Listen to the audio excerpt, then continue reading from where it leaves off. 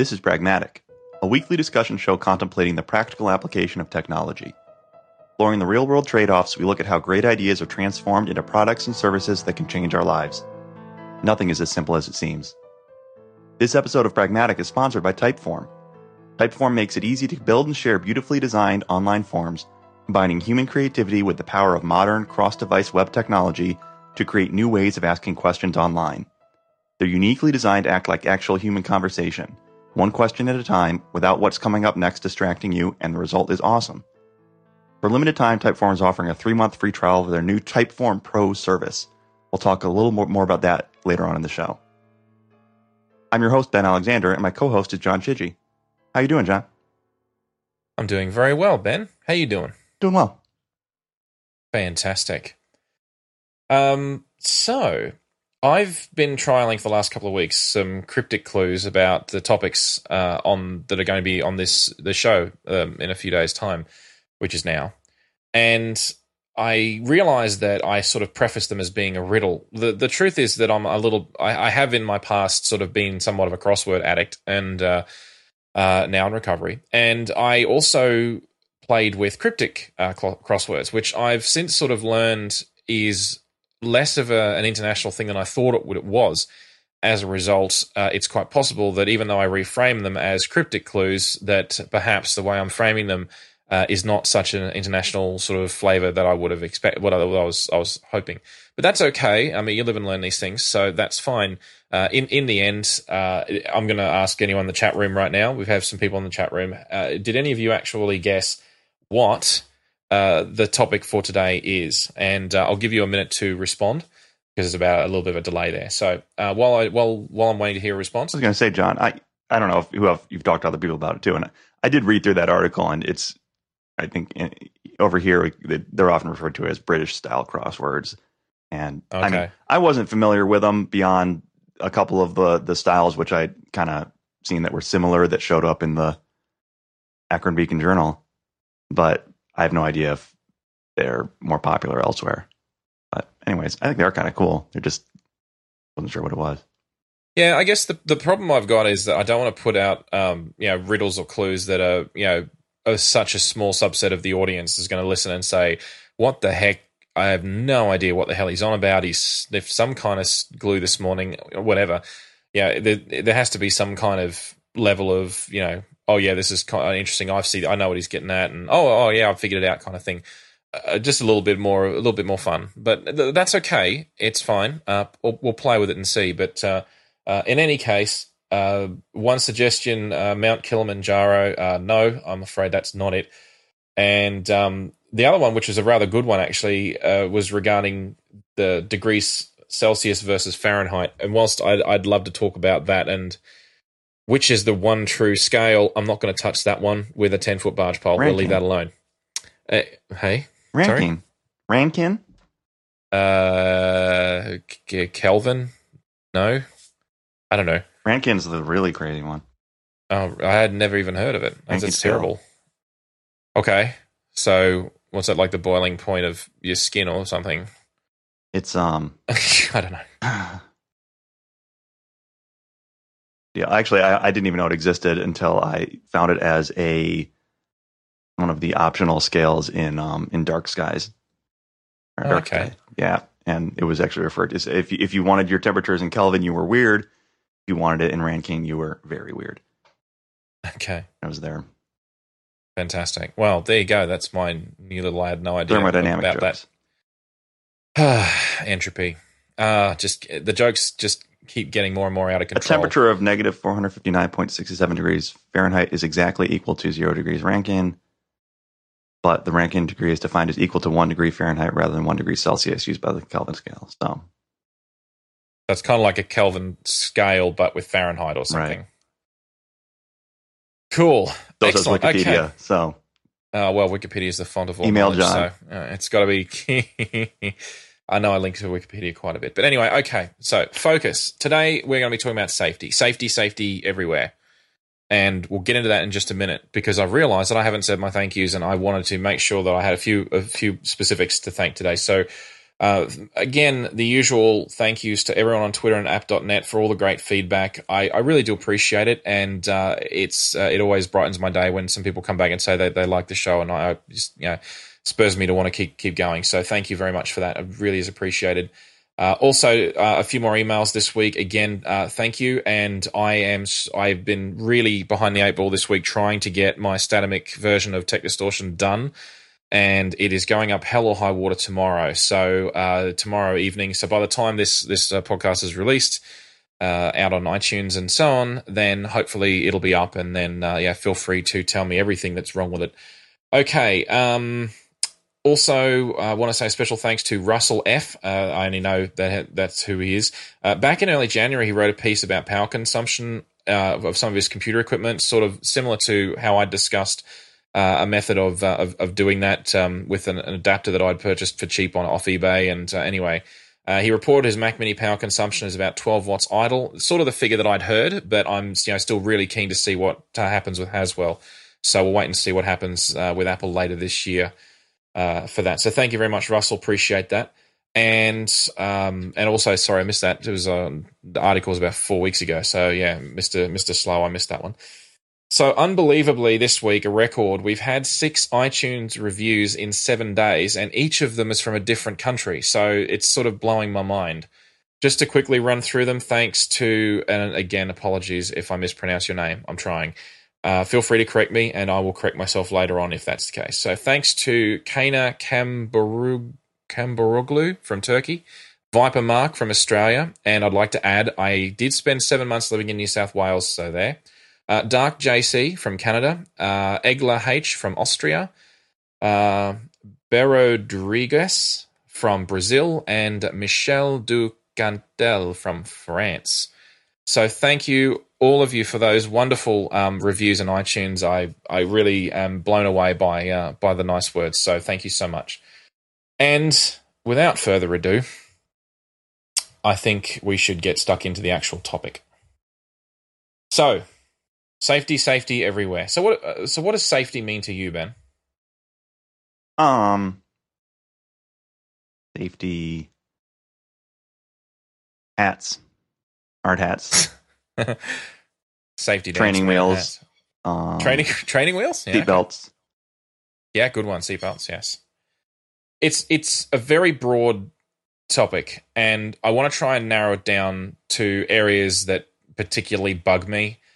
I'm in a position where I kind of I'm in a position where I go to construction sites semi-regularly, and I go to in industrial locations semi-regularly, and I'm exposed to this safety stuff all the time. But there's a lot of things that we can take away from that and take to our personal lives. So I don't want to focus too much on the industrial side. I want to talk to people more about the things that they can do and to recognize risks where they see them and to try and eliminate those risks or at least reduce them. So the first and most obvious place to start is, in the industry, the lingo is PPE, which stands for Personal Protective Equipment. And PPE is the most mundane of things. So you'll have clothing, you'll have gloves, protective glasses, face shields or face masks, like dust for your nose and your mouth, and of course, as you said, hard hats. Much less common in your own private household, I suppose. But in any case, I want to start talking about clothing. Now, this may sound a bit strange, but stick with me. The thing with clothing is that ever since they came up with rayon and nylon and all these, wonderful wonder fabrics, they're all artificial. The problem with them is that when they get hot, if they catch on fire or they get hot enough, they literally melt. And when they do melt, they actually melt and bond to your skin. They literally melt into your body. It's really actually quite horrible. So when you're working in an environment where it's possible that you could, for example, if you're working at a petrol station, a service station, gas station, any of those, same thing, then you would be wearing something that is flame retardant of some kind. And the simplest way of doing a flame retardant, the most traditional way, is a more natural fiber. So cotton is generally being preferred. So a lot of people will be wearing long sleeve shirts, long pants, and they'll be made out of cotton predominantly. In more recent times, they tend to go with a polycotton blend, but it's still, the majority of it is still cotton. There is, of course, always a really ridiculously expensive, super flame retardant one, and the one that's in fashion at the moment, or the most popular one at the moment, is something called Nomex. It's actually made by DuPont, and I'd love to tell you everything that was in it, but it is a little bit proprietary, and it's also expensive. That's but like it's a race car driver suit, right? That sort of thing, yes. Yeah. However, those sorts of suits now are starting to become prevalent in the oil and gas industry. So I'm sort of, dear, how should I put this? Because I'm currently working in the oil and gas space, there's a lot of, I'm getting a lot of that, the safety messages like fire retardant clothing and everything. But in the water and wastewater space, and it's less prevalent. You'll still get polycottons, and it's still perfectly acceptable and perfectly fine. The one thing you don't want to do is put on all cotton, because all cotton actually will sustain its own flame, which is not really what you're going for.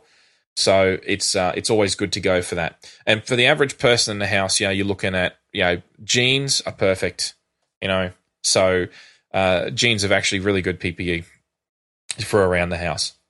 But if you're going to wear them to protect you against those sorts of things, probably not your good pair of jeans. Question from the chat room: what about wool? That's actually a good one. Wool's is quite resistant, but the problem with wool is that it's also there's issues with static electricity, and which can also be a problem. And wool, because the experiment with the wool and the perspex rod, things like rub against each other, and then you do the whole electrostatic thing. Yeah, but in any case, wool still is quite a good insulator, and it doesn't burn, rather like the way cotton generally doesn't burn. But still, it's a good point. But it's not as popular. It may just also be that it's more expensive than polycotton. That could be the other reason. So, good question from Clinton in the chat room. Thanks, mate.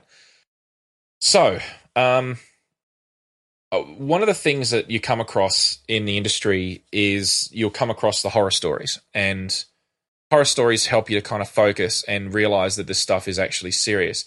And you may think to yourself, well, how does this apply to me? I mean, if you go and get a jerry can's worth of fuel and you're pouring that into your mower, or if you've got a whippersnipper, line trimmer, whatever you want to call it, honestly, I would be wearing some degree of PPE in case something goes wrong. You don't want, if that catches fire, you don't want that blowing up in your face.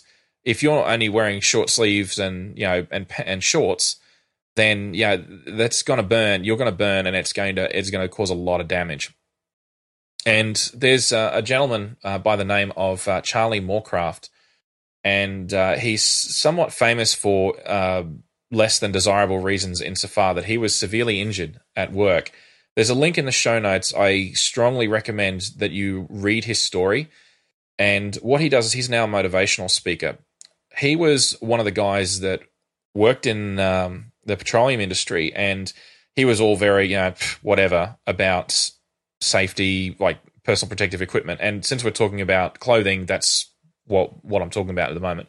So his issue was that the company supplied him PPE. He had to wear it, and it was all long sleeve shirts and everything. And of course, it's hot there in the middle of summer, like it is wherever you are in summer in the world, pretty much.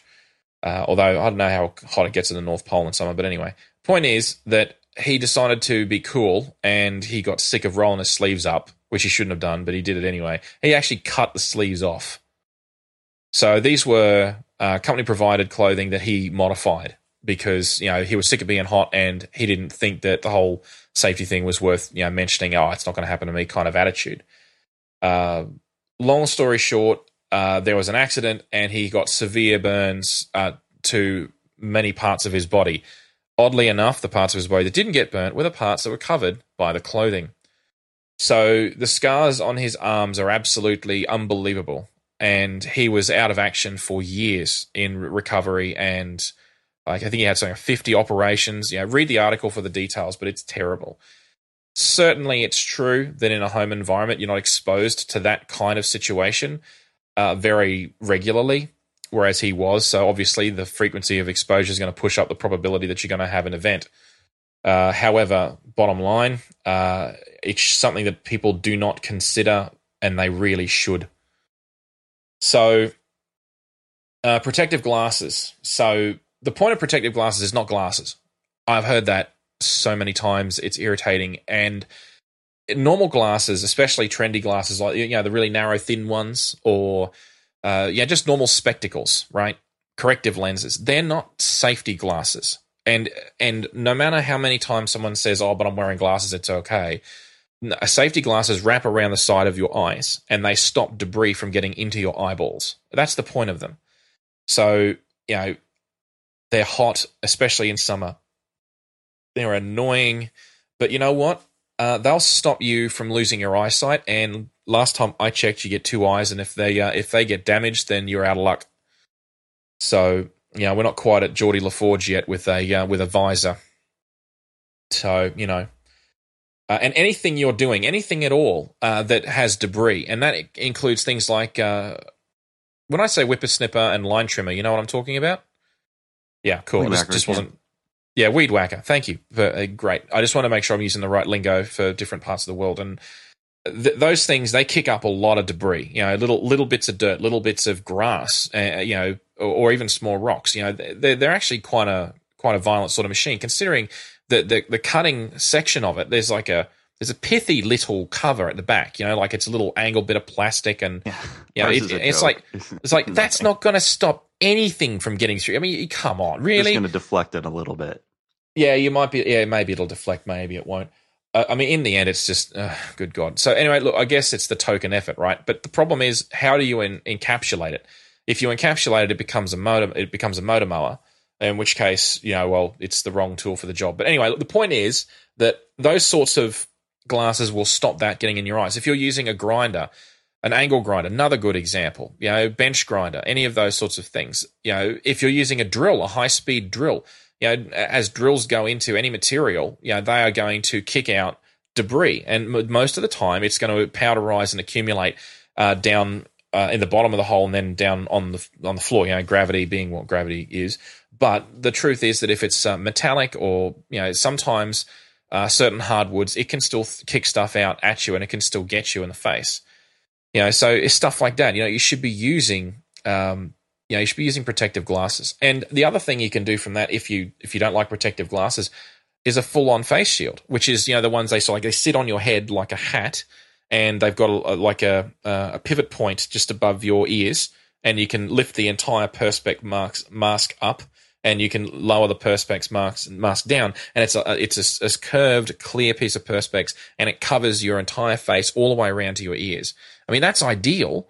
It's heavier, bulkier. It's even less comfortable. But what that does is that'll protect your entire face from debris. So in that case, you won't get it in your mouth or up your nose, or you won't get cuts on your face or anything like that.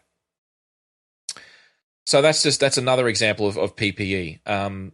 Gloves, people underestimate just how important their hands are. We use our hands for everything that we do, pretty much.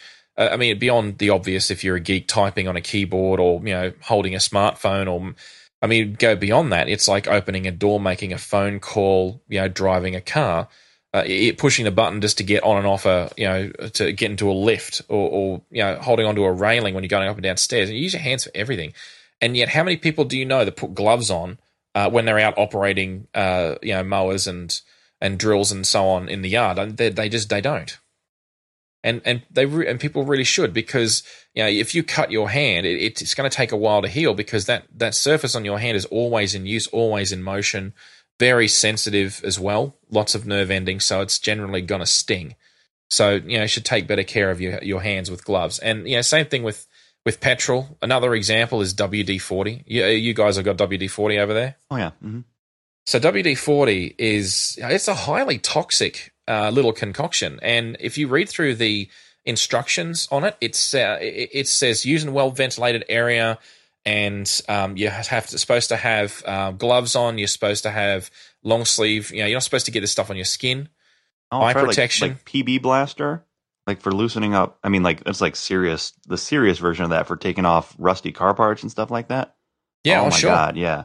Yeah. You don't want any of that in your eyes. It is bad news. Yeah, it's horrible, horrible stuff. I mean, it does a great job at what it does, Yeah. sure, But but what it does is melt through exhaust parts that have been exposed to wintry conditions for years. Not going to yeah, be so great on your skin. Clinton in the chat room has just admitted to using WD-40 to clean grease off his hands. Naughty Clinton, please don't do that. The thing is that all of this stuff, people need to be aware of it, and they need to be able to have access. They need to have access to this sort of PPE. And honestly, it's really not that expensive, and you should go out and get it. Any hardware store will have it. So, like Home Depot will have all of this stuff. So, anyway, okay, I want to talk a little bit more about my experience and sort of my evolution, really, I guess, as it were. Particularly about whippersnippers, brush cutters, weed whackers. So when I was a kid, I was a teenager. At the point I was allowed to use the whippersnipper and started taking care of the yard. At that point in time, I was a teenager, and it's not like I had the best role model. Role model I had was my grandfather, and he, and I don't mean anything that came out badly. I don't mean, I'm not speaking ill of my grandfather, but he was of the generation where there was no safety anything, right? So, there was just none of that. So, he fought in the Second World War, and he was very much a just get in, get it done, get out kind of mentality. And that was not just him; it was very typical of that generation. And there's still a lot of people out there like that, and that's okay. It's just that I was never given any instruction at all on safety precautions to be taken. So I would start off being a teenager, and I would, first of all, I'd use a whippersnipper with my sneakers. Second of all, I would wear shorts. No, I had glasses, of course, and they were big dorky glasses. Ugh. I look at the photos of myself at that age and cringe, but never mind, that's okay, I guess. I hope I've developed taste. I don't know if I have. It's probably, I'm not really sure. Anyhow, I guess the point is that minimal, if any, eye protection. And so I wasn't wearing a long sleeve shirt either. So I was basically none of those safety precautions that I just mentioned. No gloves, no nothing. I wasn't wearing any of them. Not a single thing. And I would come in from doing the yard, and it was a somewhere between 1.25 acre block in size. So reasonable size, but not tiny by any means, but also not as big as the block I'm living on now. But the point is that my legs would be covered in cuts. Very, very small cuts, like paper cuts. Some of them be a little bit bigger, but bottom line, it was just, I would come in injured. And most of the time, you just wouldn't bother with it. You'd be fine, no big deal. And within a few days, the cuts would have healed. That was the end of it. But every now and then, one would get infected, and then you'd have to, put, cream in a Band-Aid or whatever else, and it'd be sore for a week, and then it'd be all good. Now, I'm not sort of, sulking or crying about it, of course, because that'd be definitely not a manly thing to do. But the point is that by not taking any safety precautions whatsoever, I had, let's say every fifth time, let's say roughly, I had about a week's worth of recovery due to a small infection in one of the cuts in my legs. Now, is that a big deal? I don't know. But the point is, fast forward to today, and now when I do the whippersnipping, I always wear my work boots, and it's to say my steel cap work boots, which are made of thick leather and chemically hardened soles, and obviously the steel cap. Ain't no way that line cord is ever going to cut through those boots. The next thing, of course, is I'm wearing my drill pants, cotton drill pants, my long sleeve shirt from one of the companies I used to work for, and I'm wearing all of this stuff and eye protection. And over the top of my glasses, actually, I tend not to. I tend to put my contacts in when I do it. But the point is that I'm wearing all of this stuff now. So it takes another, let's say, I don't know, realistically, another 3 or 4 minutes. I've still got to put shorts on, still got to put a shirt on. But, it's just a little bit more effort to put that extra stuff on. But it's really not a huge investment. And at the end of it all, when I strip off and I'm cooling down afterwards, I'm not injured. But the worst I've got is that horrible industrial vibration feeling in my hands from holding the damn thing, because they vibrate like hell. I forgot to mention hearing protection as well. So that's the whole point, is that people a lot of people shortcut straight to the right. Let's go do the mowing. Go, fire it up. Let's go. Take a few more minutes. Put on the right PP before you do it, and you'll come away less injured. And even if it's that once every 5 times that you get an infection from one of the cuts or something, seriously, just do it. It's worth it. It's an investment. One of the other things that I've seen in the last 25, 30 years or so is the evolution of the push mowers. When I was a kid, it was very common for push mowers to simply have an open back. And the open back, you would simply hook on you'd hook on your grass catcher, and you'd mow around the yard, and it would, oddly catch the grass. But if you took it off, for whatever reason, it was just there, and it was open. It was sort of like a little deflecty guard thingy, but frankly, not so much. It wasn't, there was no actual stone guard there. It was sort of an assumed thing that you would, there was no stone guard. It was like there was an exit at the side, and that was it. So you could kick out stones and everything, and they would just go flying out the side. And what's happened is that as I was growing up, I saw them starting to add stone guards to these things. And the stone guards go right down low, right down to the grass level, which means when you push them, there's a little bit more friction in some cases. But the idea is if you kick a stone out, it hits the stone guard, it doesn't go any further. Or anything else that's on the ground that you might mow over, like a roller skate or something. Now there's a vague Simpsons reference. Anyhow, the thing is that sort of attitude is now becoming much more prevalent. So you're going to see a lot more guards. So like when you see the tractors on the side of the freeways, and the interstates and highways and so on, and they're doing the mowing, they'll have the chains down the back of the big cutting attachments, and that's to stop stones from kicking up. But I remember distinctly when I was a kid, there were no such things. So this sort of evolution of, okay, well, we recognize that there's a simple way of overcoming this issue. So they're building more of that safety into the devices where they can. Sometimes it can be annoying, but you know what? The point is that it's saving someone from being injured, and that's what matters.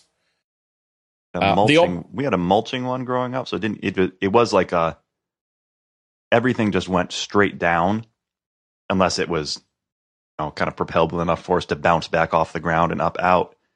Sure. And it was kind of bad because it ended up just leaving tons of grass clippings all over the lawn and didn't really look that great.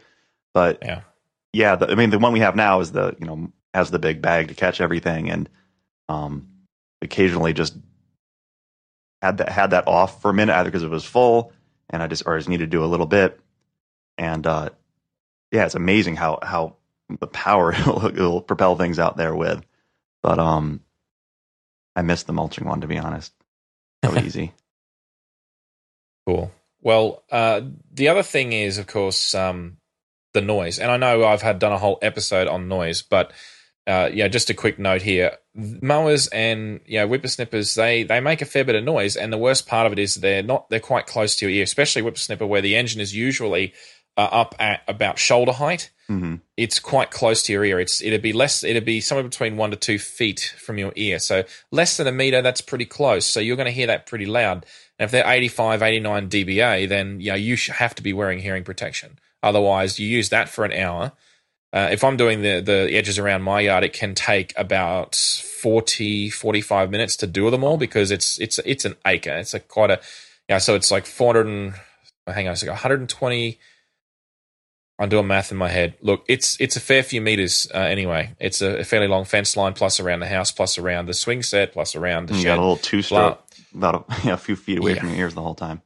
Exactly. So you should be wearing hearing protection, no question, no doubt. Although I'm reasonably sure that my tinnitus did not come from that. I am stupid listening to music too damn loud. Anyway, that's fine. So, actually, it's not fine, but it's done now. So moving on with life. Okay. Enclosed footwear, that's kind of obvious, but I even saw people when I was growing up, when they were mowing in their thongs, flip-flops, and I just couldn't believe it. But now, back now, I keep thinking about motorcycles, right? I used to ride, and I was usually pretty good about gear. I mean, I didn't have like a full leather set, but I had I don't know, Kevlar type pants, whatever, and the boots and everything. And I'll see people going around with obviously a helmet, right? But I went over the handlebars once, and if I hadn't had that, I would have been done.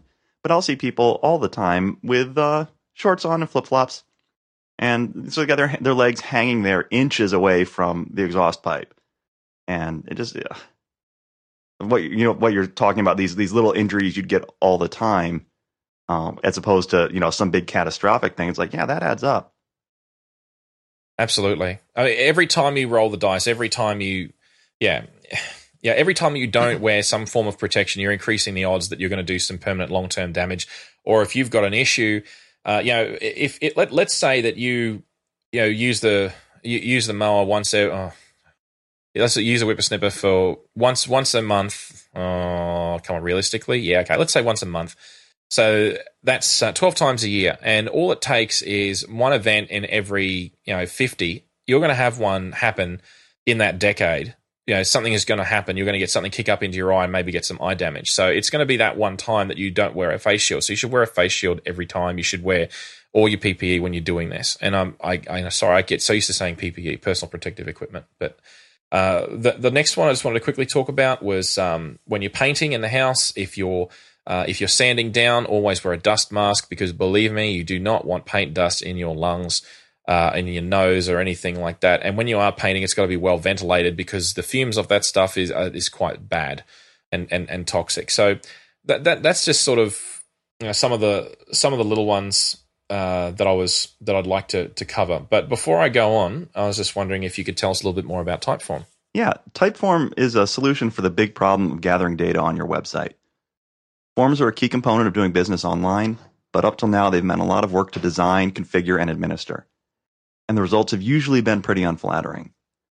There are other form builders out there that take care of some of the problems. They make it easier to get something basic up, but creating something great is still hard. Typeform is the only form builder that allows you to get unlimited responses for free. As many questions as you want, as many answers as you get, Typeform doesn't limit your interaction. Typeforms are beautifully designed and have cross-platform compatibility baked in. They're tailored to look and work differently on desktops, on smartphones, and on tablets. Design is about how it works, and Typeforms are built to work, regardless of the device.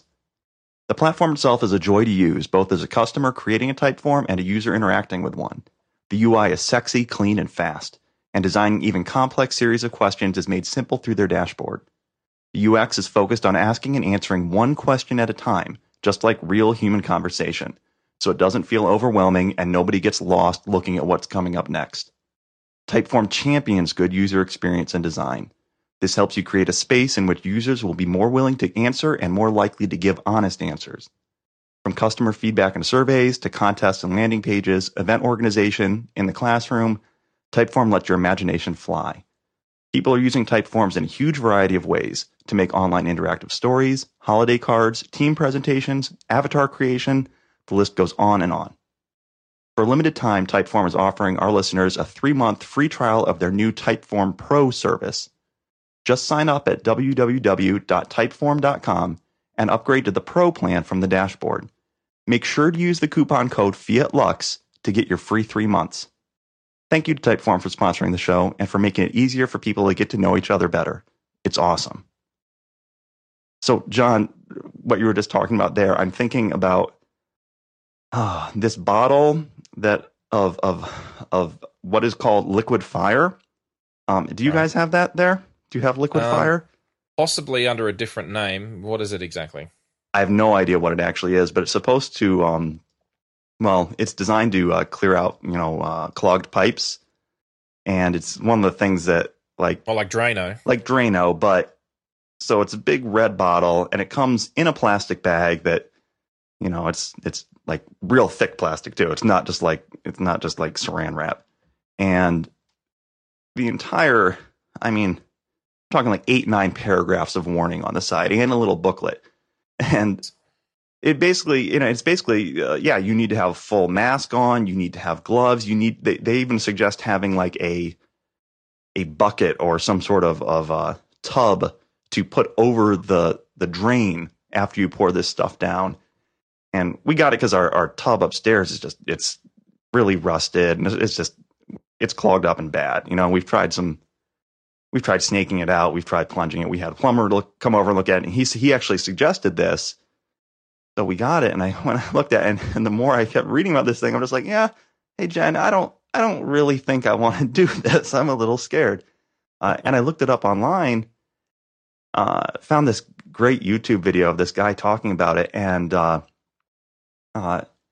this stuff actually, like, if the pipes are too rusted, it will just eat through them. It's just, well, I'm not sure what kind of what it is, but it's not hydrochloric acid.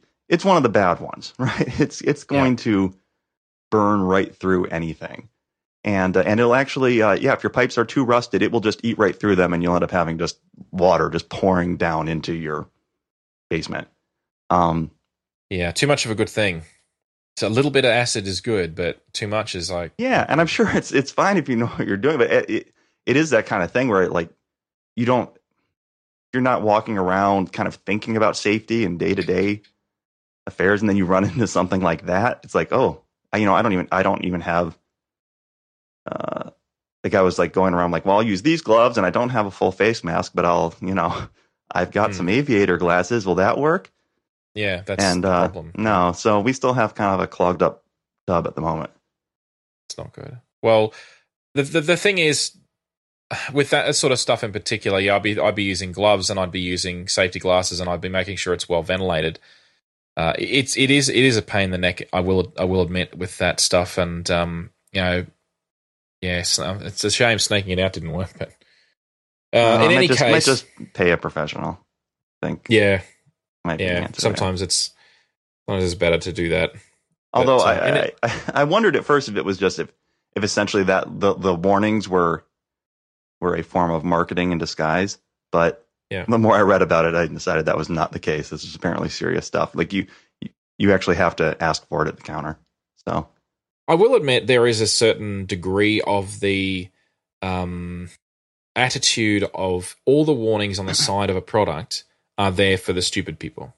It's someone in some place in, wherever, backtown, wherever, they stuck the power drill in their eyeball. Therefore, in the instruction, there's instruction number 5712 says you should not insert the drill into your eyeball. And I think a lot of people look at the warnings on products and to some extent dismiss them on the basis that, well, it's being sold in a supermarket. It's not really that dangerous. It's like it's in the supermarket. Anything really dangerous, they wouldn't let me buy that over the counter. And these warnings, well, they're just for people that don't know what they're doing. And honestly, geez, just read the warnings. I mean, yeah, that's my advice. But anyway, all right, look, the next thing I really wanted to quickly talk about before we move on to the next main section is the simple things, the simple ideas. I mean, I've been talking about yard work, okay? So let's forget about yard work just for a minute. Well, just maybe a little bit briefly. The way you hang your tools, if you hang your tools, some people are really organized with their sheds. I wish I was one of those people, but one day I will be. And when I do, you always hang the tool with the heaviest part of it as close to the ground as possible. So if you've got an axe, obviously the head of the axe is the heaviest part. So you're going to hang it so that is actually pointing down closest to the ground. Because what you're trying to do is, if that falls off the side of the shed or wherever it's hung up on, if it falls off, then it's got the minimum amount of potential energy to cause any damage. If you hang it up the other way with the axe head at the top and it falls off, it's got a lot more energy before it hits the ground. And if you're nearby when that happens, that's going to cause you a much bigger injury. Simple idea like that. It's something to think about. It works for all sorts of things, like axes, rakes, brooms, all that stuff. Simple, silly things. People but don't even think about it. Yeah, I'm thinking about it now. Like all our stuff is hung up the other way. It's like all the heavy stuff at the top. Exactly. Now, I mean, it may only happen once in 10 years, but such a simple idea like that. And it's still not a guarantee that you're not going to get your toes crushed or something by an axe that's falling a few inches. But, realistically, no, it's not going to cause a problem. But if you had it the other way around, it did, you might just be surprised how much damage it can do. But, the obvious other ones are things like sharp corners around the house, especially if you've got kids, keeping knives and in a safe drawer that's difficult to reach, difficult to get at, putting your tools away when you're done with them, leaving electric tools lying around. I'm in a case with my kids where if I'm working on a job and I stop to have lunch, I actually stop and have lunch right next to where I'm doing my work, so that I make sure the kids don't wander up and, ooh, Dad left the power drill out. and oh, this is fun. And yeah, so you have to be careful. And honestly, secure your work site if you're leaving it for any period of time, especially if you've got kids wandering around. But when you're done, put the tools away. Otherwise, people will come along and bump them, break them, or hurt themselves, or kids will play with them thinking that they're fun, and then you'll be up at the hospital with a drill implanted in their leg or something horrible. So that's general tidiness. As people so like say, well, a tidy desk is the sign of a sick mind. But frankly, no, a tidy and work environment of any kind, even in your house, is much better for safety, hands down. So being tidy is a good thing. Okay, so the next big topic is confined spaces. So what do you think of as a confined space, Ben?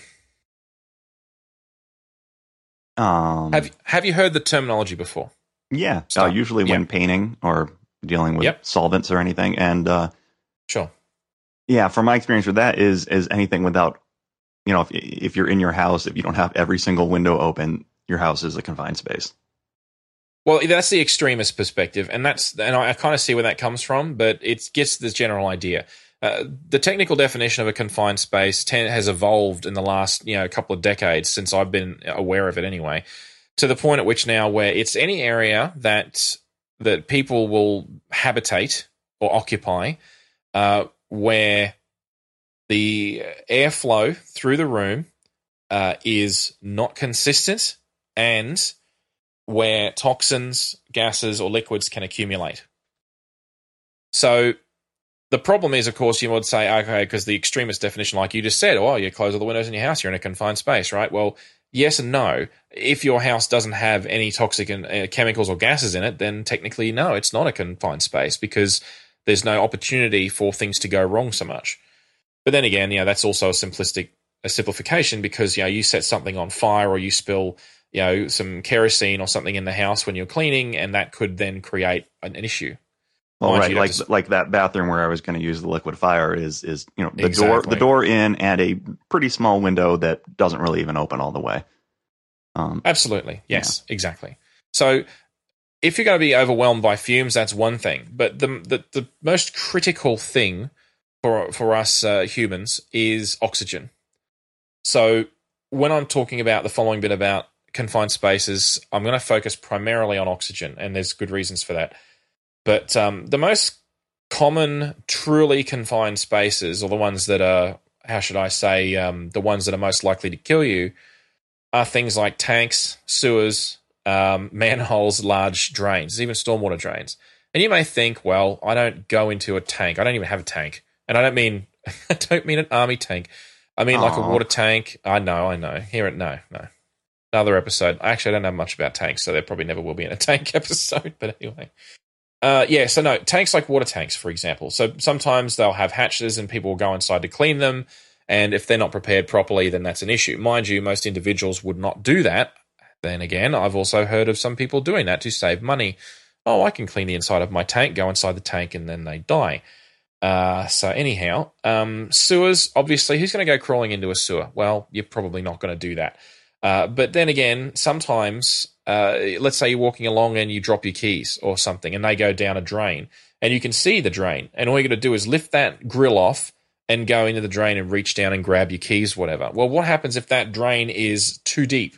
And you figure, oh, okay, well, I could just sort of like get in there and if I could just climb in briefly and reach down and grab the keys, I'd be all set. What kind of drain do you have that you can climb down?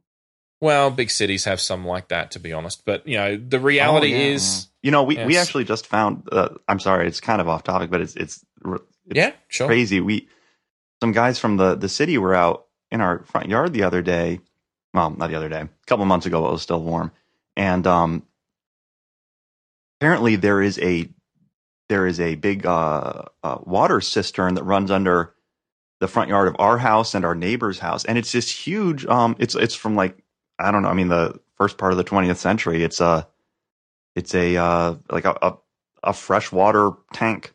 Essentially, it's not like a septic tank. It's just this huge. It's a tank. We have a tank. Wow. Don, we have a tank. But yeah, these guys are climbing down in it, and it's and there's like water up to like their waists, and Man. yeah. So if the water wars come, we're good. But I don't know why. I think it's cool. Well, we'll get to the precautions in a minute, but I just Okay. want to sort of flesh this out in a minute because that's Sorry. they're freaking me out with that story right there. All right. Interesting point from the chat room, and I wasn't going to talk about this, but I think I will because it's pretty related. So Zach Suchek points out in the chat room that he's aware of people that climb into cement trucks and use jackhammers to clean it out. One of the things that people don't think about, and I've come across this before, is that you know how cement mixer trucks have always got that big barrel on the back, and the barrel's always spinning. It spins in one direction, and it sort of falls back on itself. But if you stop it and spin it in the other direction, it's got an auger inside, and that auger pushes the concrete out up the top and down the chute out the back.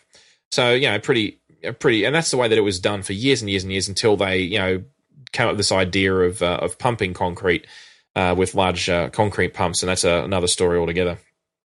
But the point is that sometimes these things don't quite get rid of all of their concrete in time, and some of it's fast-setting concrete, and oh dear, it sets inside. So what are you going to do? You're going to buy yourself a whole new truck? Or you're going to live with the fact that it's going to be a bit wobbly when you put in your next load and there's a big, hard, solid chunk of concrete inside it, and every time it spins, the truck wobbles from side to side, probably a safety issue just there. So what do? They climb in and they chisel this stuff out. And literally chisel it out with a jackhammer, none too subtly. Now, that's the sort of environment that you really would hope that you had someone on the outside with a blower in there and a tube forcing fresh air in, and potentially even with another one extracting air out, like through multiple ports in these things. Mm-hmm. And you would really hope that they had dust masks on and hearing protection, because, of course, jackhammer going off in an enclosed space like that, sound pressure waves would be intense. So it's really quite a dangerous little activity. So thank you for bringing that up, Zach. And my personal story on this is my very first job as an engineer, and I was still a student at the time, but they gave me quite a lot of responsibility. So it was a fantastic job. I loved it. It was working at the Stanwell Power Station. I've talked about this before.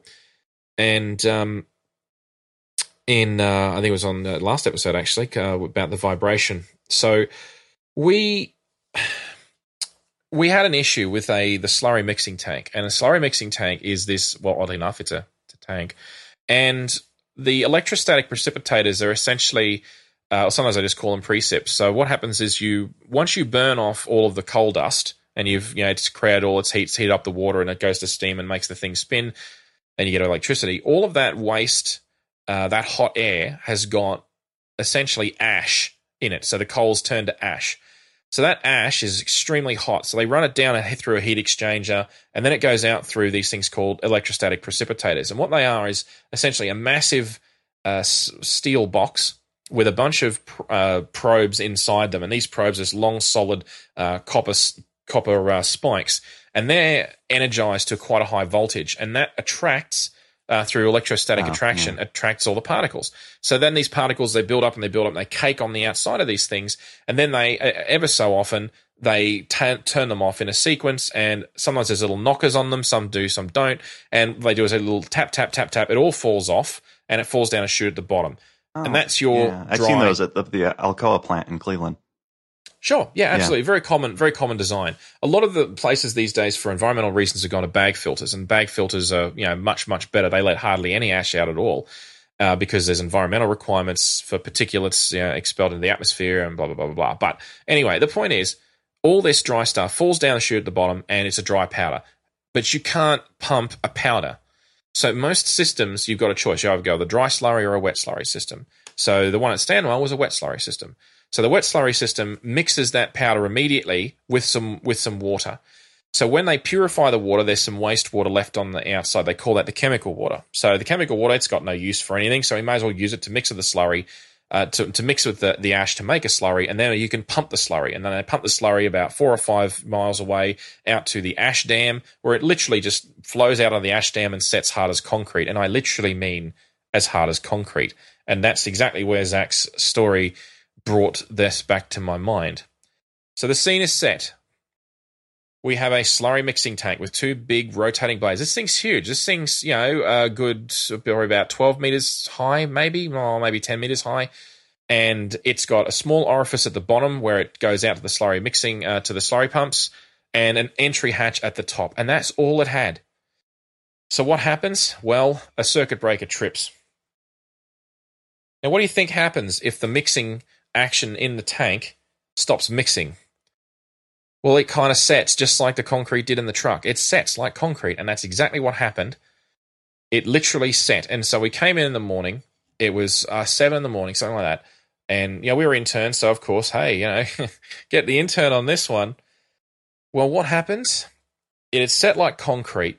They couldn't restart it because obviously it was just clogged full. And they had absolutely no way of getting rid of the ash, which meant they had to rate back that unit to a very low amount of power. And that was causing all sorts of problems. They had about 8 hours where they had to clear this tank. Otherwise, they were going to have to shut it down. So what did they do? Well, they gave us a very quick confined space refresher. We'd done confined space training a few months previously. They gave us a quick refresher and said, there you go, get in there.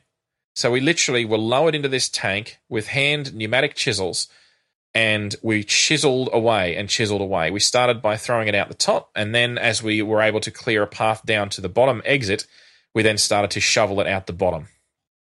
The problem with this water, this chemical water I mentioned, is very high in ammonia, because ammonia is one of the things they use to precipitate out some of the metals in the solution. You don't want any metallics in that water that goes through the high-pressure steam process.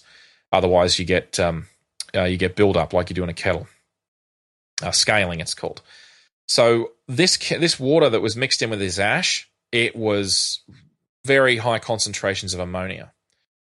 So to this day, I hate confined spaces. I hate small spaces. I'm a little bit claustrophobic. This probably didn't help. And this experience, I was in there for 2.5 hours, and I couldn't take it anymore. It was terrible. And I was chiseling away at this stuff, and I had to get out of there. So to this day now, if I smell ammonia, I have flashbacks. Not quite a panic attack, but certainly a very vivid flashback to that moment where I was chiseling out all of this concrete slurry. It's absolutely nightmare of a job. One of the dirtiest jobs I've ever done. So there you go. I didn't expect to talk about that, but there you have it. It makes me think back to the automation episode. Yes. Well, and the morality episode, like just kind of picture guys crawling around these gigantic machines. It's like the Charlie Chaplin modern world, right? You're inside this thing, and yeah. Look, it's terrible. It was a horrible experience. But that said, we had all the precautions except one, which I'll get to in a minute. Excuse me. So okay, look. So we've talked a little bit about confined spaces and what they are, but I want to talk a little bit about oxygen. Now, contrary to popular belief, the percentage of oxygen in the air, percentage is a ratio, which is why it's a dangerous thing. People quote, oh yeah, it's like 10% of the time I'm right. Whatever. It's a ratio. So all ratios are dependent upon what it's being compared to. So 20.8% is the official-ish figure. Official-ish, God, it's not even a word. That's the percentage of official-esque. Yeah, okay, what's wrong with that? It's got to be some kind of anecdata. English is a living language. Yeah, it's a living language I'm killing every bloody day, a little bit at a time. Anyhow, 20.8% of oxygen in the air. That's actually about the same percentage, roughly, till about 85 kilometers above sea level. People tend to think that there's less oxygen higher in the air. Well, yes and no. From a ratio point of view, no. The gas composition doesn't change significantly. What does change is the air pressure, and because there's less air in the air. Exactly, yeah, less air in the air. That's it. It sounds a bit weird when you say it like that, but that is exactly what it is. So the number of number of oxygen molecules that your lungs are able to actually draw in a single breath is significantly reduced. So as you go up in height, in altitude, then obviously that affects how much air you can get. And when I was putting this a little bit together this afternoon, I realized that one of my favorite episodes of Top Gear, the Bolivia special. Did you actually see? Are you a Top Gear fan at all? Oh yeah, I'm sure we've seen it. Yeah. Well, that's the one where they get cars in the Amazon jungle. They drive their way into Chile, going high up into the antiplano, and they drive up really, really high on the side of a volcano, and they basically have to stop because their cars are stopping working because there's not enough oxygen in the air, and they are stopping working because there's not enough oxygen in the air, and they're just like, I can't talk a sentence. It's just too hard, It's like severe like altitude sickness, and they're lucky that they came out of that alive because some people die doing that from complications. So in any case, their blood oxygen level got down to about 84% at that altitude. And their altitude in that episode was 17,200 feet, which is 3.26 miles, and that is 5.243 kilometers. So the air pressure up there is about half of that at sea level, hence the issue. So because there's less air, obviously, as I said, your O2 oxygen stats, your O2 stats get very low, and that's a bad thing. The thing that's interesting about it is that your body can adapt given enough time. There are people, there's something like 1 million or 1.5 million people, something like that live in that danger area, in that sort of altitude around the entire world, and they live there, they're just fine. And the reason is that you're there for long enough, your body tends to adapt. And so there's an interesting article in Wikipedia about people that train in those sorts of environments if they're Olympic athletes. So the idea is you train in those environments and you get used to the low amounts of oxygen in the air, and although not low percentage. And then when you go down to sea level, which is where majority of the actual Olympic events are held, is at some place close to sea level, then the high levels of oxygen will give you a boost, as it were, more energy, until of course your body adapts again, and then you lose that advantage. And that's a real thing. They've measured that, so it's quite it's quite an interesting effect. So it's not the fact that the body can't adjust; it's that it can't adjust quickly. Mm-hmm. That's the problem. So it's the change in the quantity of oxygen in the air at a rapid pace. That is what the problem is. Just as another little aside, when I was thinking about this, as you know, I lived in Calgary for a while. One of the things that happened to me in Calgary was I grew up my whole life, at about 30, 40 meters above sea level or at sea level. So, Rockhampton and the coast are at Yapunimi Park, all those sorts of areas, they're all quite low to, they're not high upper elevations. I didn't grow up in the mountains. And even Australia has, let's face it, really not a heck of a lot of tall mountains. We barely have mountains that get snow, except for the oddly named Snowy Mountains. Anyhow, the point is that when I went to Calgary, it was a kilometer above sea level. So that's like 3,438 feet. And no, I didn't do that in my head. I had that written down. So the difference in air pressure between those is around about 1,010 hectopascals at sea level. And if you want to talk in kilopascals, you can, 101 kilopascals. But for whatever reason, they just tend to quote air pressures in hectopascals in our neck of the woods. So anyway, and it's 891 hectopascals is a standard pressure in Calgary because it's a kilometer above sea level. So I sort of noticed the difference. It was subtle, but not massive enough at that high altitude. Where I did notice it, though, is I went skiing at Sunshine Village, which is just near Banff, and it's actually, at its base, it's about 1.7 kilometers, so it's quite a bit higher at the base. I never went to the summit, although the summit's 2.7 kilometers above sea level, and that's like nearly 9,000 feet. When I was going up from the base camp up to the ski lift area, my nose spontaneously just started to bleed. And it's quite common, actually, when you go up to the higher altitudes that some people, the blood cells in your nose just literally spontaneously rupture because of the difference in air pressure. Not related to oxygen, but hey, there you go. Just thought I'd throw that in there. So, yeah, I felt I spent a very uncomfortable day with nosebleeds when I was trying to learn to ski, which also didn't go well, I'd like to add. But anyhow. Okay, so getting back to Earth again, back down to sea level again, or thereabouts. Actually, how high is where you live above sea level, roughly? Do you know? We're kind of high up. It's Akron is in Summit County, so you can guess it's the highest point in Ohio, but I forgot. Okay, well, while you're doing that, I'll just keep moving. So when we're actually talking about confined spaces, what's the problem? Well, the problem is the lack of oxygen, and oxygen depletion is essentially caused through the consumption of that oxygen, either through biological processes such as the decaying of organic matter, whatever that might be, or displacement by heavier gas. And the most common one that I've come across is hydrogen sulfide. So hydrogen sulfide is more commonly known as rotten egg gas because, oddly enough, it smells like rotten eggs. And anyway, it's heavier than air, and it's a byproduct of the decomposition of fecal matter, also known as SHIT.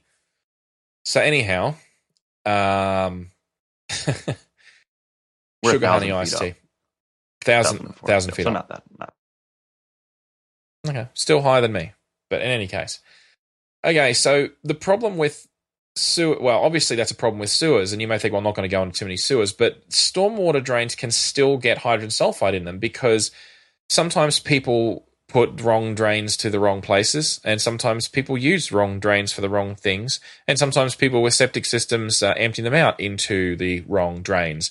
A la what was done in, if you've seen National Lampoon's Christmas Vacation.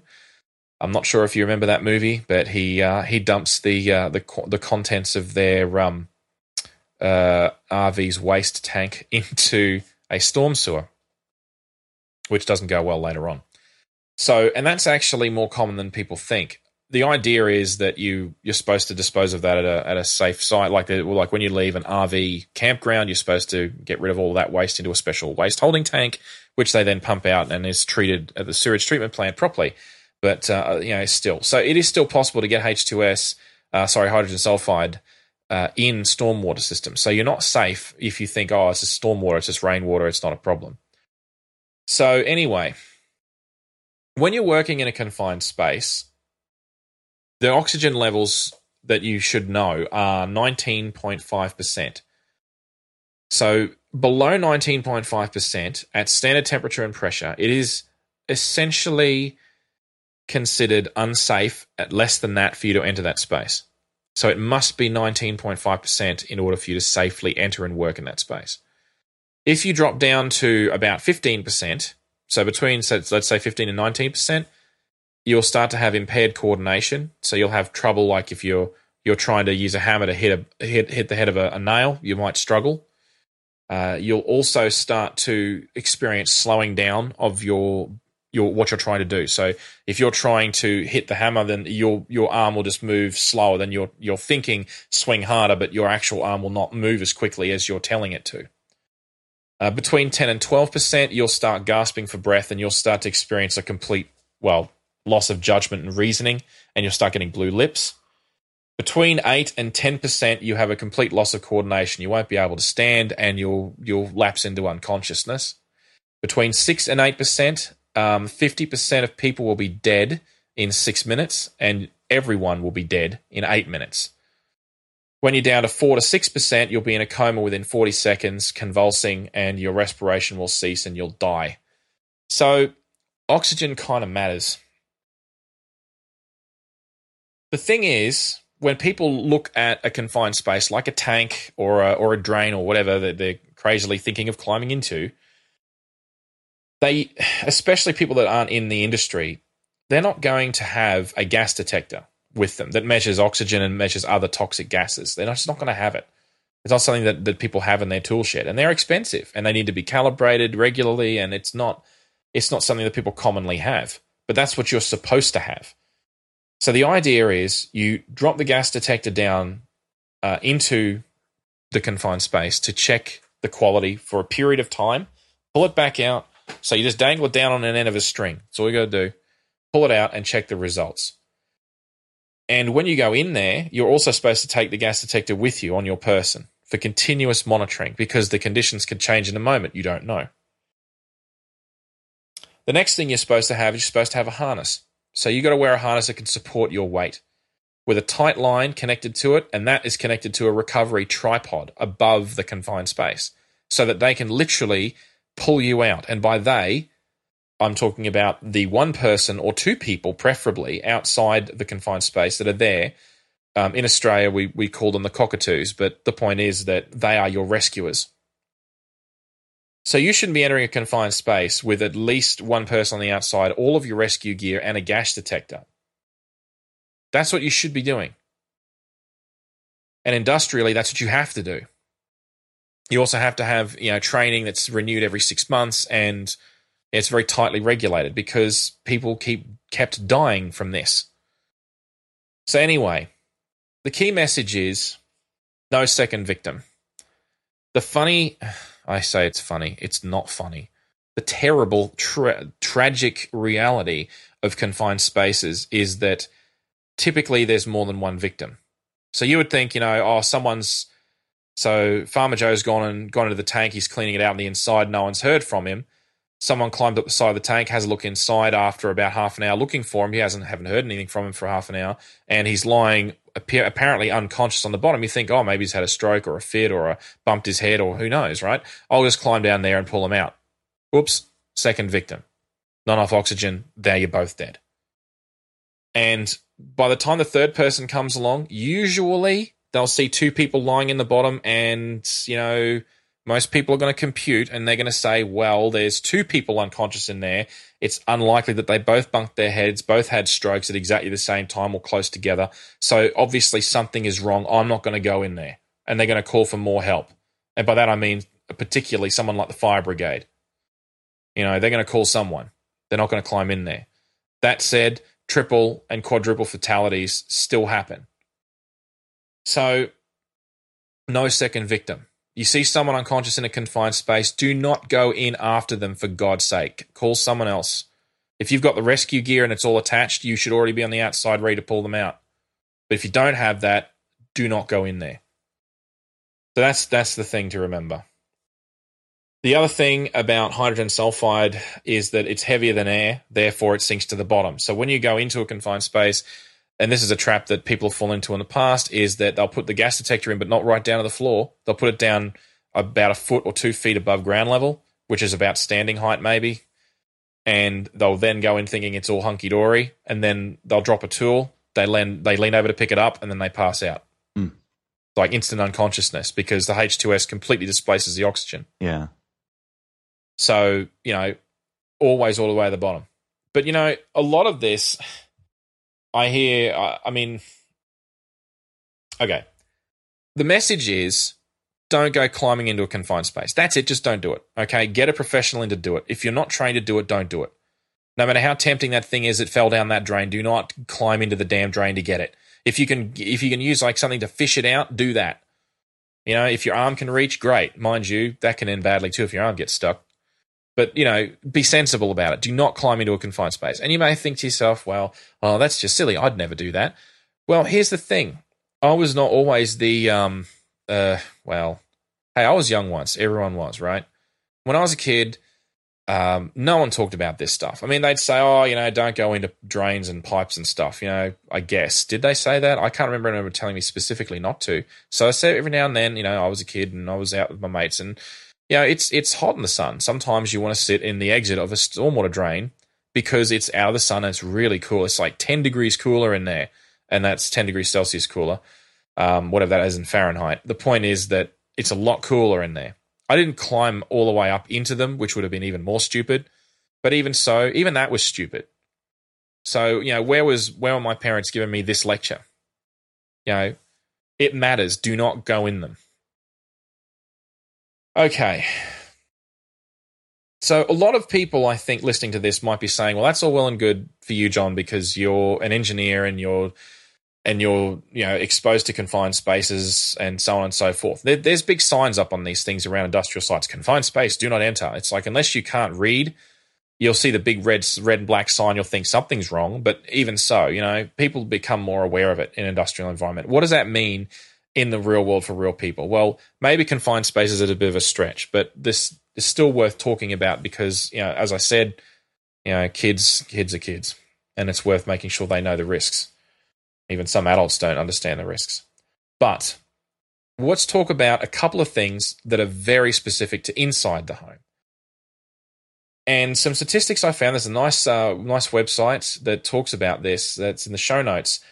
About 18,000 people die in the United States from household injuries. And that's not to mention, obviously, the number of people that are injured that wouldn't be in that list. It could be 5 to 10 times that number more are injured. Usually you'll have 20 near misses for every injury, and you'll have 10 injuries for every fatality or something like that. There's a scale. Anyway, so of that, 1/3 of those is from falls. And when I say falls, it's primarily because of slippery surfaces in the household. And usually that means wet areas. So in your ensuite or your bathroom, your shower recess, water gets on the floor and what? It's tiles. They're smooth tiles. Traditionally, why are they smooth tiles? Because they look nice, they feel nice. But you don't want that. What you want is non-slip floor tiles. Ones that when they get wet, they still have a fair bit of friction, so you don't just slip over and crack your head open. And a lot of people look at handrails, how you can get handrails put around baths. Oh, they're just for disabled people. Helps them get in and out of the bath. Yeah, well, you know what? It actually helps normal people getting in and out of the bath too. So there's not much extra expense to get some handrails fitted so that it's safer for you to get in and out of that bath. You'd be amazed how many people slip and hurt themselves each day just getting in and out of a bath. And 1/4 of that figure of people that died were from fires and burns, severe burns. So, of course, I couldn't have a whole episode of Pragmatic about safety, not talk about house fires. So finally, we'll talk about that. When you've got... Fires have been a problem for a very long time, obviously, and more electricity in the household. You've always got the old gas that's been around for a very long time. So gas lights originally, now got gas stoves, and even in some cases gas fridges, gas water heating systems, all that stuff, gas everything. I don't have any gas in my house, but it's all electric. But then I don't have big heating requirements here where I live. So in any case, fire is a big problem. First and foremost, you have to have an evacuation plan. If it's a commercial building or an industrial site, you have to have by law an evacuation plan. It needs to be posted up in multiple locations. Exits have to be clearly marked.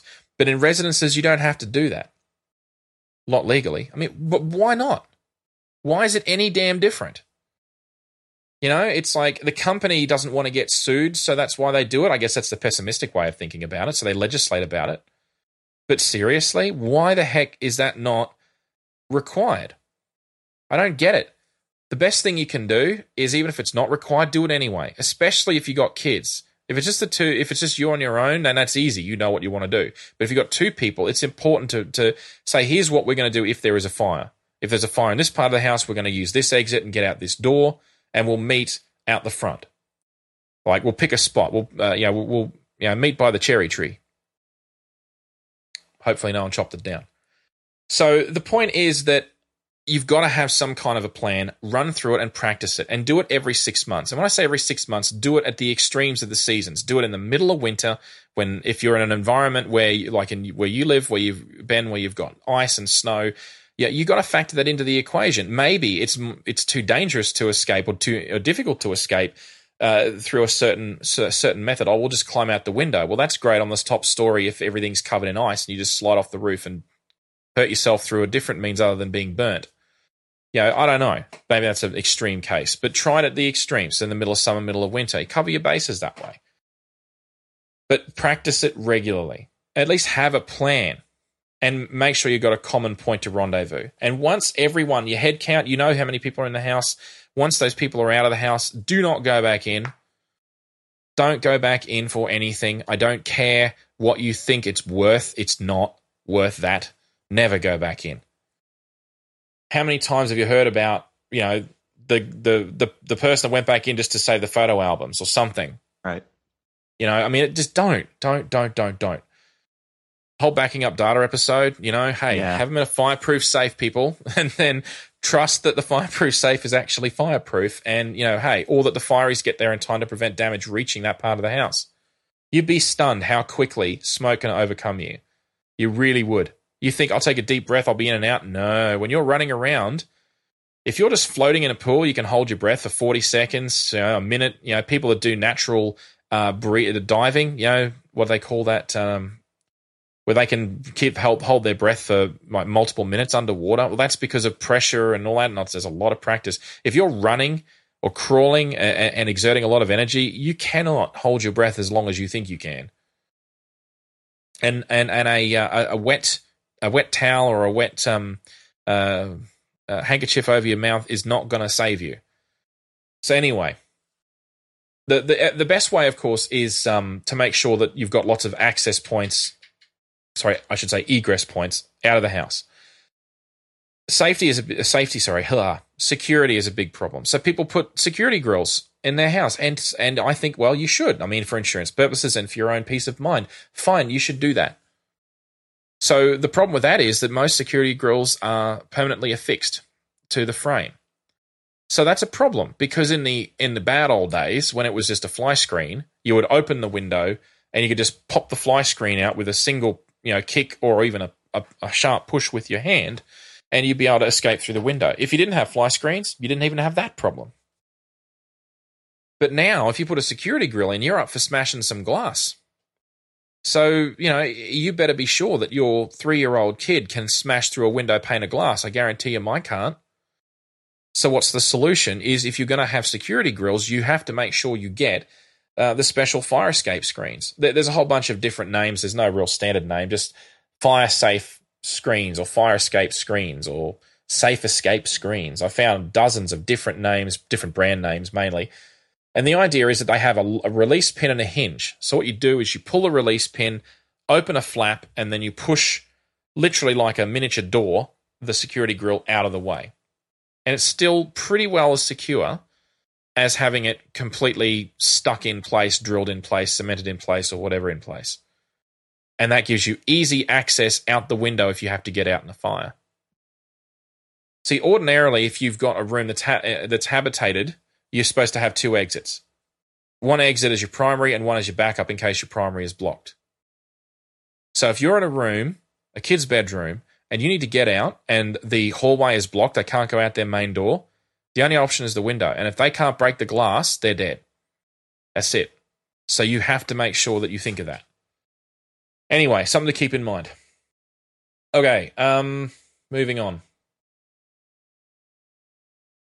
Okay, so smoke detectors is the last real thing to talk about, and that is everyone should have smoke detectors. If you don't, go and buy some as soon as you stop listening to this episode.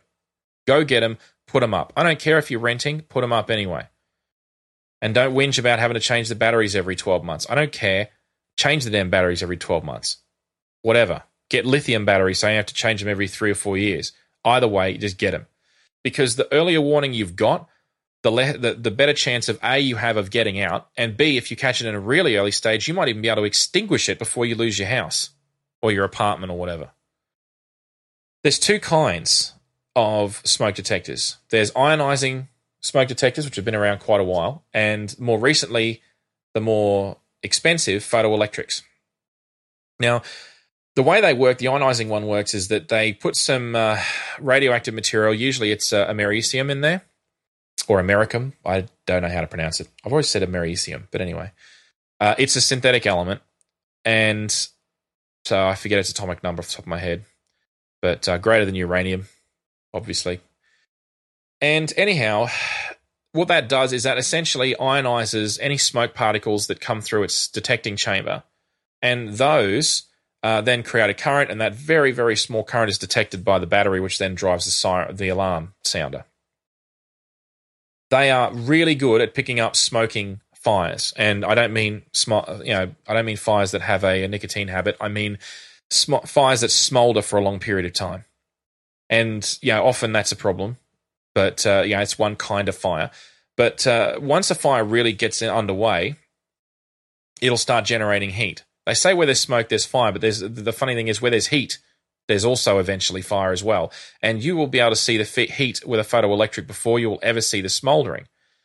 That said, both have their own advantages and disadvantages. So a smoke detector will detect the smoke particles further away from the source of the fire, whereas a photoelectric needs to be more physically close to the heat source in order to detect it. So one, for example, that's a long way away from the heat source, say 30 feet away in the hallway, will probably not detect, a photoelectric probably won't detect a fire starting in the kitchen. Whereas an ionizing detector would, because the smoke particles will, because hot air rises, they'll carry up to the roof and they'll fan out across the top of the roof. The problem, of course, with ionizing ones is that they are also, well, there's a problem. No, well, they're cheap. And the great thing about that, I guess, is that people have been putting them in now for decades, a couple of decades now. They've been quite popular. But they go off every time someone burns the damn toast, right? And people get sick of it. They'll go and they take the battery out. They take them down. They just, they give up on them. So my advice is use a combination of both. I would be using the photoelectric ones in cooking areas or areas where you have heat sources most likely to start a fire, like if you've got a laundry with a dryer in it, or you've got a kitchen with a stovetop or an oven, whatever. I would be having the photoelectric sensors in those locations, and then I would put the ionizing detectors closer to the bedrooms, which are presumably further away, depending on the size of the house and all that sort of stuff. How many you need is up to you. And, don't take my word as gospel. Check with your local fire department. There's plenty of sites out there that have got best advice of where to mount these things, but please consider getting them and using them. Because what you want to avoid is the burning toast syndrome, which is as soon as the alarm goes off, kids wake up a little bit during the night and say, "Oh, someone's cooking toast again," and go back to sleep, or just try and ignore it. Or they don't. Their first reaction is to not get out of the house. It's, "Oh, there goes the damn smoke detector again." So if you start getting nuisance triggers, move the damn things. Try a different type. Go switch to the photoelectric instead of the ionizing in that location. In any case. So that's fire and fire detectors and fire safety. I didn't talk about fire extinguishers or fire blankets, but yes, you should definitely have those as well as preventative measures. Most people don't have an extinguisher, and a lot of people don't have a fire blanket. Fire blankets are surprisingly cheap, and they're very quick and easy to use. And honestly, having one of those in wherever you cook is invaluable. So that's an easy one. Fire extinguishers are hard to sell because you've got to make sure that they're pressurized. You got to check professionally and so on regularly. Otherwise, you can't use them. All right, the very final thing. I said that was going to be the last topic, and it is. But honestly, there's one more thing I wanted to say about this, and it comes down to attitude. Okay, safety. And I don't care if this sounds douchey. Maybe it does, maybe it doesn't. Who cares? It's not all about you. It's not all about your safety. It's about the safety of other people around you, the people that you love, people that you don't necessarily love, or maybe you don't specifically care about them that much. Maybe they're your neighbors, your extended friends, or your casual acquaintances. Maybe there's someone you walk past as you're walking down the street. They're doing something dangerous. There's so much societal pressure in bigger cities to just keep yourself. Mind your own business. Don't tell someone else how to operate their leaf blower. They're not wearing hearing protection. And you walk up to someone operating the leaf blower on their driveway, and it's like, well, hang on a minute. You should be wearing hearing protection. Why aren't you doing that? Mind your own damn business, right? And I'm sure that if you say that to a dozen people, you would get at least one or two of them come back and tell you to mind your own business. But the truth is that if they're doing something that's really unsafe, that they could really hurt themselves, maybe hearing's not as big a deal in that sense, but if they could physically injure themselves or someone else, for goodness sake, could tell them. Even if they don't change their way, if you tell 10 people they're doing something dumb, or dangerous, unsafe, if only one of them changes what they're doing, I think it's kind of worth it. Don't just accept it and keep walking. And one of the things that I came across years ago, and I am a little bit of a poet, but this is not one of mine. I can appreciate good poetry, and there's a guy called Don Merrill, and he's a poet, but he works for a company called J.R. Simplot Company. They're a chemical fertilizer. He's been there for 40 years or thereabouts. I think he's still there. He started working out as a labourer, worked his way up the ranks to being a granulator operator. To be honest, I'm not entirely sure what that is. But anyway, they operate granulators. And along that way, he became involved with the safety committee, specifically the Oil, Chemical and Atomic Workers Local 2-632. He obtained an Idaho State Journeyman Electrician's License, so he's a Sparky.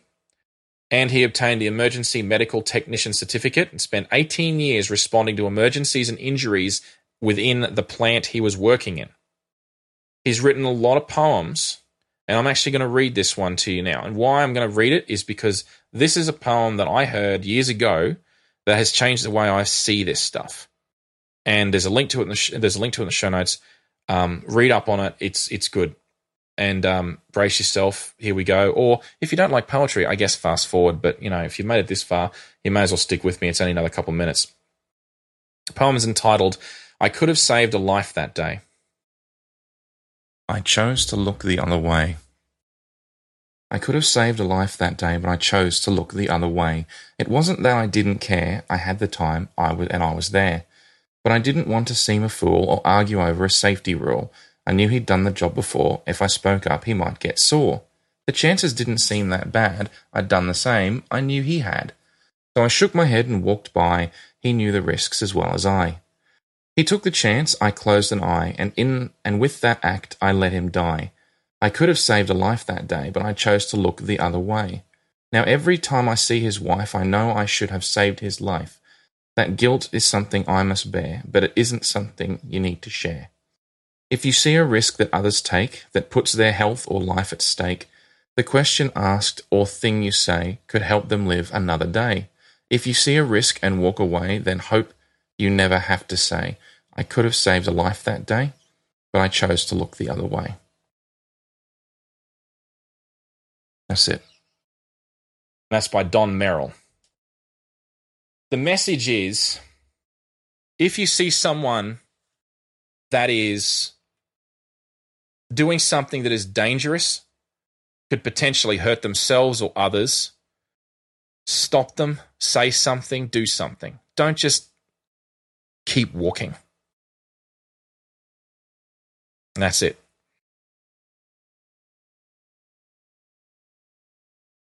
If you want to talk more about this, you can find John on Twitter at John Chidgey. The same on app.net. You should check out John's site, techdistortion.com. If you'd like to send an email, you can send it to John at techdistortion.com. I'm Ben Alexander, and you can reach me on Twitter at FiatLuxFM. You should follow Pragmatic Show at Pragmatic Show on Twitter to see show announcements and other related materials. Final thank you to our sponsor, Typeform, for sponsoring this episode. Make sure you check them out. Thanks for listening, everyone. Thanks, John. Thanks, man.